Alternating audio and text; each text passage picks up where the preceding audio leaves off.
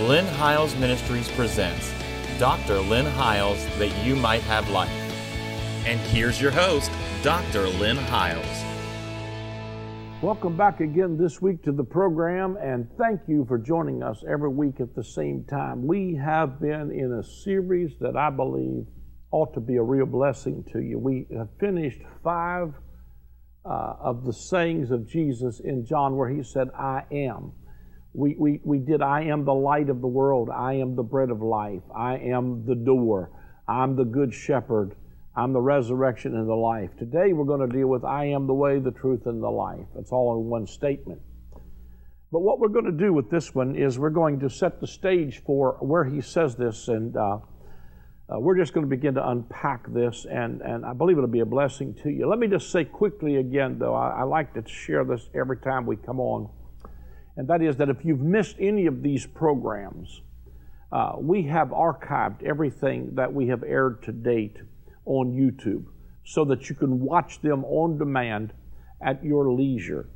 And we have also made the audio portions of this available to you as well, both on iTunes and on an RSS feed for your Android device. The easiest way to do any of this is to simply go to my website, and in the upper right-hand corner there is an icon that you can click on that will take you directly to our YouTube page. It's a picture of a YouTube, and you can go to our YouTube page that way. There's a little iTunes icon that you can tap on that. It will take as a direct link to our podcast, and then there's a little Android-looking robot thing. If you touch it, it will take you directly to that. It gives you a lot of ways to be able to get the Word. If you can't sit down and watch it, you can listen to us on audio while you're mowing your lawn or you're driving to work in your car and you're redeeming the time. Today, we're going to start talking about I am the way, the truth, and the life. Now, what we showed you before is the contrast was always you thought this was the way in, or you thought this was the bread. Let me just go back and say this. When Jesus brought them out into the wilderness and he was about to feed the 5,000, when they sat down on the grass and Jesus began to feed the multitudes, he said to them, your fathers ate manna in the wilderness and they're dead, but I am the true bread that came down from heaven. In other words, you thought that was the bread, but I'm the true bread. You thought the law of Moses was the light that lightens, but that was not the light. I'm the light of the world. You thought that for instance, that the door was through your performance-based Christianity, but I'm the doer. You thought those polluted shepherds of Isaiah talked about were the true shepherds of Israel, but I am the good shepherd, and my sheep know my voice. In other words, he would always contrast it with, you thought that was it, but that's not it, I am. In other words, he was showing them that he stands apart from the old covenant. And last week I showed you that when he's talking about I am the resurrection and the life, he told them, you search the scriptures, for in them you think you have eternal life, but they are they which testify of me.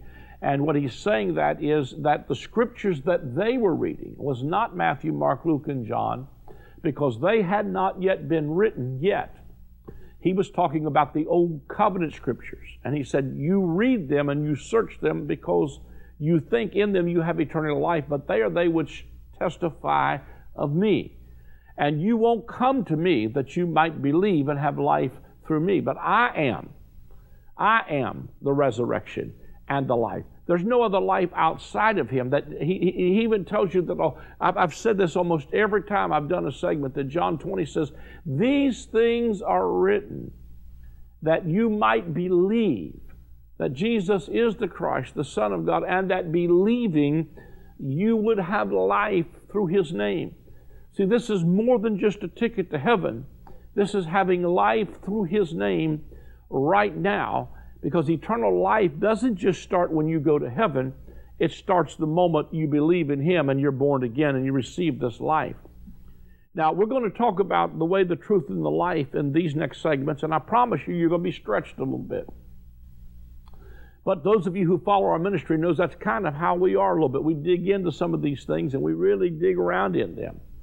But the backdrop of this story, before we get to John 14 where he makes those statements, is in John 13, and I won't read all of it, but it's the story of the night before his decease. And he's in an upper room and he's saying to them, with great desire have I desired to eat this Passover with you. And when he begins to eat this Passover with them, I think what he's saying, with great desire have I desired to eat this Passover, is because he knows that this is the last time they will ever have to fulfill the old covenant type and shadow of the Passover meal. Because when he takes the bread and he blesses it and he breaks it and gives it to the disciples, he says to them, "This is my body which is broken for you." And when he takes the cup of the new covenant, he said, "This cup is my blood of the new covenant." In other words, he's saying, this is the end of that one. And I'm the beginning of this new one because I am the true Passover. You know, we read over that today passingly, and we don't really realize how powerful what he's saying really is there. We don't really realize that what he's saying to them is, I don't know that it really dawns on them how powerful what he's saying really is here. Because he's saying to them, this is the last Passover you're going to have to celebrate because I'm the Passover lamb. And it's not an accident to me that after his resurrection, the disciples are on the road, I believe it is, to Emmaus. And Jesus appears to them on the road to Emmaus. And he begins to talk with them. And he asks them, why is your countenance sad? Why are you in this condition you're in? And they look at him and said, are you only a stranger in Jerusalem? And do you not know the things that occurred here in the last 3 days and 3 nights? And I want to tell you, I believe Jesus was the only one who really knew what had occurred there in the last 3 days and 3 nights. That in the 3 days and 3 nights, that was his person, his work, and his redemptive work in bringing us through the death, burial, resurrection, and ascension of Christ. Was 3 days and 3 nights was the work of his ministry. Now, the Bible said he began to walk with them, and he began to talk with them. And he, beginning with Moses, the Scripture says, began to show them all things concerning himself. And for 7 miles, he told them things from the law of Moses. See, this is the hermeneutic that I use in interpreting a lot of this. If Jesus could take the types and shadows of the old covenant that were only a shadow and he was the substance of, then surely you and I can take these types and shadows and see the pictures of his redemption all through them. I think he probably began with Moses and said, do you remember when they took out a sheep from among the sheep and the goats, and they put the blood on the doorpost of the house and took the lamb inside the house? I was that lamb. Do you remember when I told Moses to build a tabernacle, and in that tabernacle was a brazen altar and a brazen laver and all of the symbols and all of the sacrificial stuff and all of the sacrificial animals? Those were talking about me. Do you remember that mercy seat that Moses built? They were talking about me. And the Bible said that their heart burned within them. I mean, there's so many types and shadows that you could preach Christ from.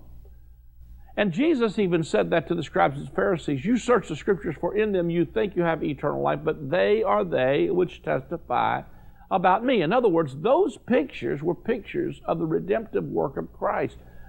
Because, and so you would think that when he, would start telling them, beginning at Moses, he began to talk with them, thinking, hey, we took a lamb out from among the sheep and the goats. We put the blood on the doorpost of the house, and then we put the lamb inside the house. Jesus walked with them. I believe it was for about 7 miles. This would have been the one message I would have liked to have heard Jesus preach if I only could hear one, is this 7-mile walk that I call Heartburn Road. Because they said, did not our hearts burn within us? That's what I hope happens when I teach the Word on this program to you, is that you get the heartburn.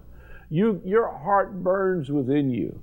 But as they came to the end of that 7-mile walk, the Bible said that Jesus acted as if he would go on, and they compelled him to come in.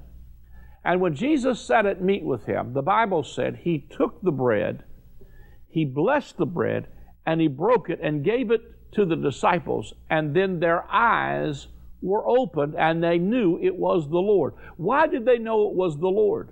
It's because a couple of days earlier is when this story in John 13 was occurring, when he took the bread and said, "This is my body, which is broken for you, and this cup is the new covenant." This is the inauguration of a new one. This is the end of the old covenant.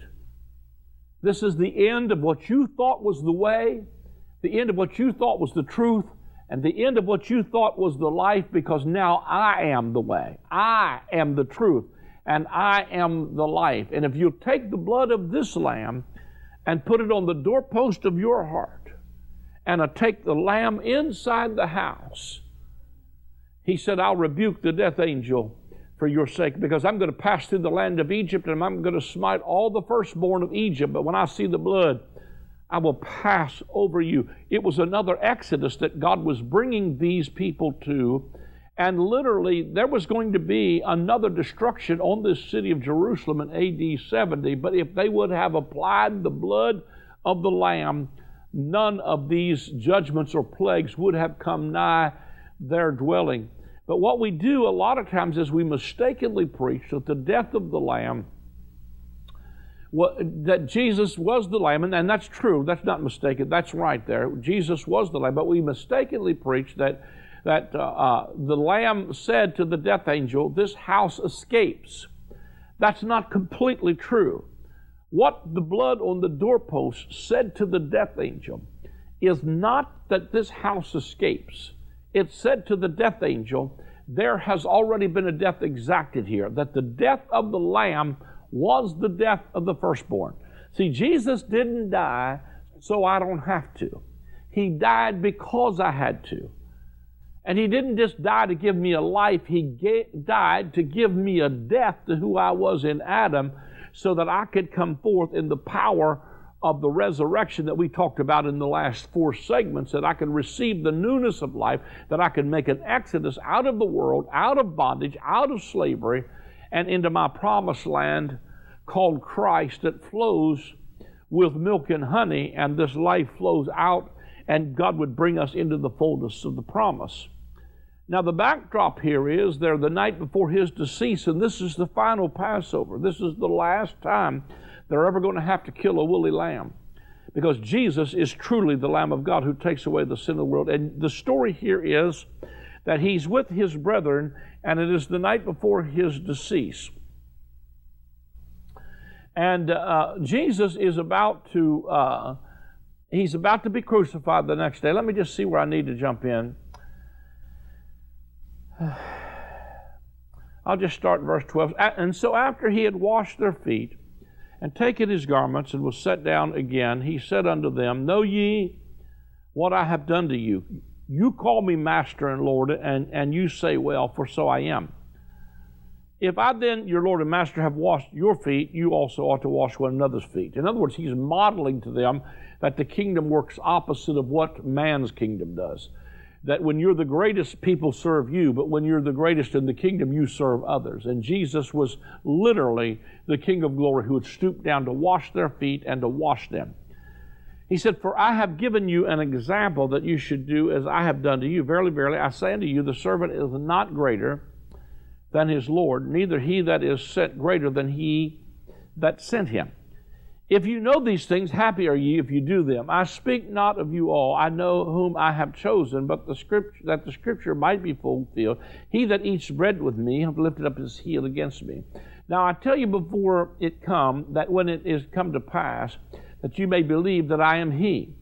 Verily, verily, I say unto you, he that receiveth whomsoever I send receives me, and he that receiveth me receiveth him that sent me. And when Jesus had thus said, he was troubled in spirit, testified, said, Verily, verily, I say unto you, that one of you will betray me. Then the disciples looked one on another, doubting of whom he spake. Now there was leaning on Jesus' bosom one of the disciples whom Jesus loved. Simon Peter therefore beckoned to him that he should ask him who it should be of whom he spake. And he then lying on Jesus' breast saith unto him, Lord, who is it? Jesus answered, He it is to whom I shall give a sop when I have dipped it. And when he had dipped the sop, he gave it to Judas Iscariot, the son of Simon. And after the sop, Satan entered into him. Then said Jesus unto him, That thou doest, do quickly. No man at the table knew what for intent he spake this unto him, for some of them thought, because Judas had the bag, that Jesus had said unto him, Why, buy those things that we have need of against the feast, or that he should give something to the poor.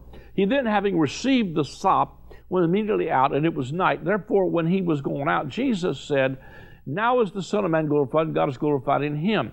If God is to be glorified in him, God shall also glorify him. Now let me skip on down here because I want to get down here just a little bit further and just, he talks about a new commandment I give you that you love one another. But verse number 36, and Simon Peter said, Lord, whither goest thou? Jesus answered him, Whither I go, you cannot follow me now, but thou shalt follow me afterwards. Peter said unto him, Lord, why can I not follow you now? I will lay down my life for your sake. And Jesus answered him, Verily, wilt thou lay down thy life for my sake? Verily I say unto thee, the cock shall not crow till thou hast denied me thrice. Now let me just set the stage for this. This is the night before his decease. And Jesus is about to be crucified the next morning. And he takes the bread, the sop of the communion, and the blood of this Passover lamb, and the cup of the new covenant, and he gives it to everyone at this table.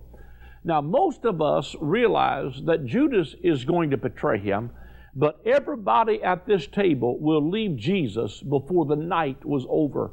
And so even Peter was going to deny the Lord. But I want you to see this because I think it's powerful. I could see him look Peter straight in the eye and say to him, Dude, where I'm going, you can't come right now. In other words, where Jesus was going was he was going to the cross and he was going to lay down his life. He told him, you're going to follow me later, all right? In other words, Peter later would lay down his life for Jesus. But right now, Peter thinks he has the ability to stand with Jesus and lay down his life. And Jesus looks at him and says, Dude, before the night's over, you're going to deny me 3 times. Before the rooster crows, you're going to deny me 3 times. But I could see him then take this bread and say, But this is my body.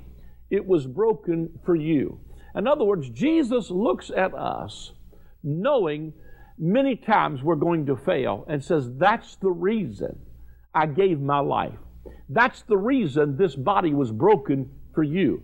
It was not just given and broken for you. It was given for Judas. It was given for all the others.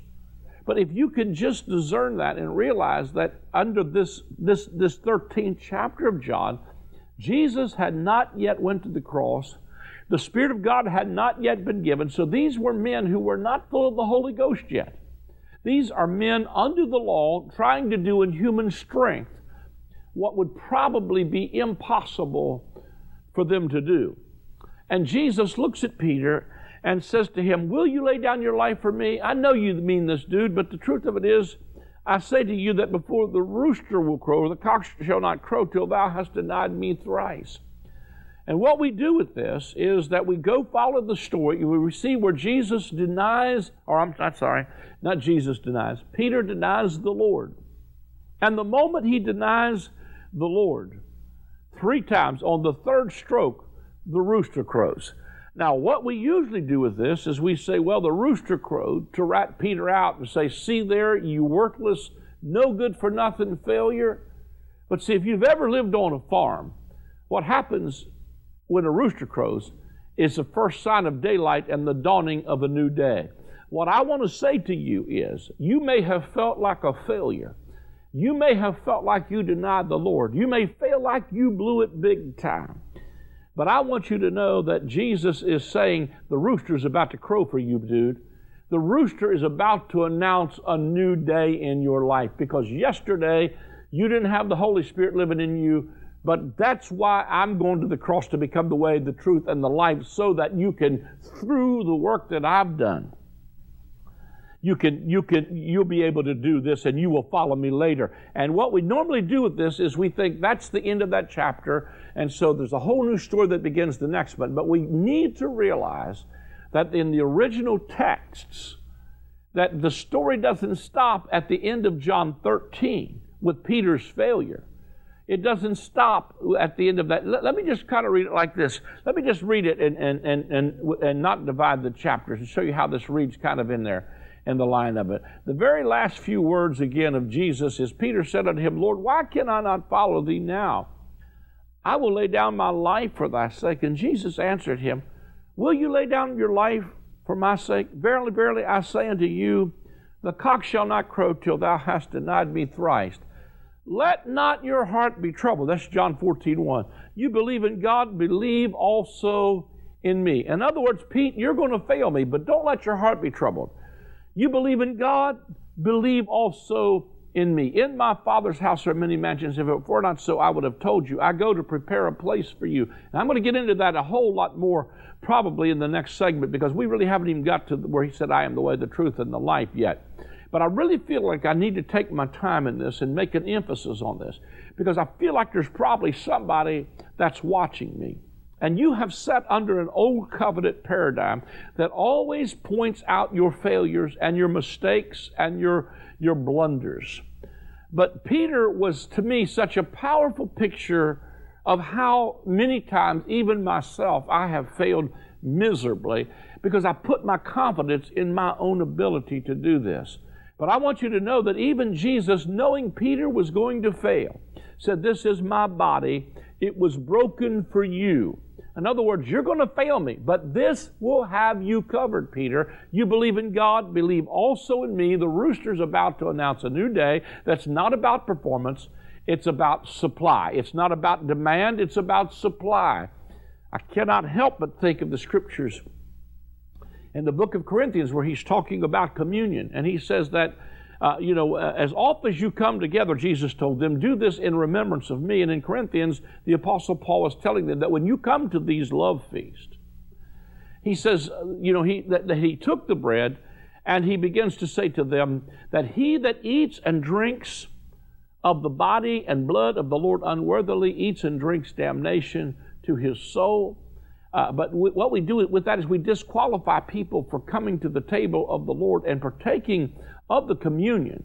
But see, Jesus said, except you eat my flesh and drink my blood, you don't have any life in you. So the truth of it is, Jesus gave communion to all these guys who failed him, that if you're looking at doing it worthy on the basis of how good you are, then what happens is you're going to always walk away saying, I'm disqualified. But see, the broken body of the Lord Jesus Christ and the communion table is not about disqualifying you. It's about what Jesus did to qualify you. The only one at this table who did not discern the Lord's body was Judas. And Judas went and hanged himself. If he would have waited 3 hours, the hanging of Jesus would have been his hanging, and he would have deemed himself worthy to partake of the body and the bread of the Lord Jesus Christ, because except you eat his flesh and drink his blood, you don't have any life in you. So it's almost like going to a doctor and them saying to you, don't take this medicine or it's going to kill you. But if you take this medicine, it's going to cure you. So in other words, you're telling the people to stay away from the very thing that's going to produce the change in their lives. In other words, if you say, don't eat this bread or you're going to eat damnation to your soul, but the other scripture says, except you eat this and drink it, you don't have any life in you. So it's like an oxymoron to me. So what he's saying is, listen, you deem yourself unworthily, you eat it unworthily because you don't realize that you're not discerning the Lord's body. Because when you discern the Lord's body, what you're realizing, his death was my death, his blood was shed for me, this is my body, it was broken for you, let not your heart be troubled, you have failed, but yes, There is a rooster about to crow afresh in your life, and a new day is about to dawn for you. I don't care if you've been in the ministry. I don't care if you are just a person watching this program who's failed over and over and over again. I say to you, you need to belly up to the table and get as much bread and wine in your belly as you can, because you get bread and wine in your belly and you start feeding on the death, burial, and resurrection of Jesus Christ, and you're going to get up and say, I'm not deeming myself unworthily anymore. I am worthy, and I'm receiving His life, and I'm telling you, a rooster has crowed. A new day has dawned for me. I'm going to feed on what He did for me. Let not your heart be troubled. You believe in God? Believe also in me. Put your faith in my abilities to do this work in you, because you cannot do it on your own. But if you'll allow me to do it, and we're going to get into this in the next portion and show you how exactly the Holy Spirit coming in produces that change. You know, we used to say things like, man, you know what? It takes you forever to get filled with the Holy Spirit, because they tell you God don't dwell in no unclean vessel. But then we don't preach that when the Holy Spirit comes in, He will be the one that does the work. So it's like we try to keep people away, again, from the thing that causes the change by telling them you've got to be perfect to get it. Well, if you've got to be perfect to get the Holy Spirit, but when the Holy Spirit comes, He's the one that does the work in you, then to me, you're never. It's like you're putting the antidote for their problems out of their reach by disqualifying them. The death, burial, and resurrection of Jesus Christ is not to disqualify you. It's to qualify you and to invite you to sit at His table and partake of the bread and the blood and the body of the Lord Jesus, and to do it and say, listen, that's what gave me the forgiveness of sin, and that's what's brought me into this new life that I now live in. Now, we're going to get into this and unpack more in this John 14 in just the next segment. So please make sure you tune in or set your DVR and watch us again. But let me say quickly before we run out of time that we do need your help in taking the gospel around the world. It is not cheap to use television and all the mediums that we use both in travel and in television to take the gospel around the world. So if you'd like to be a part of something that's touching the world, we really encourage you to take a moment and go, first of all, to my website. At my website, there is a link there for giving, and you can give via credit card, debit card, or by PayPal. Now, you can also set up while you're there a recurring monthly debit if you'd like to become a partner, or you can give a one-time gift.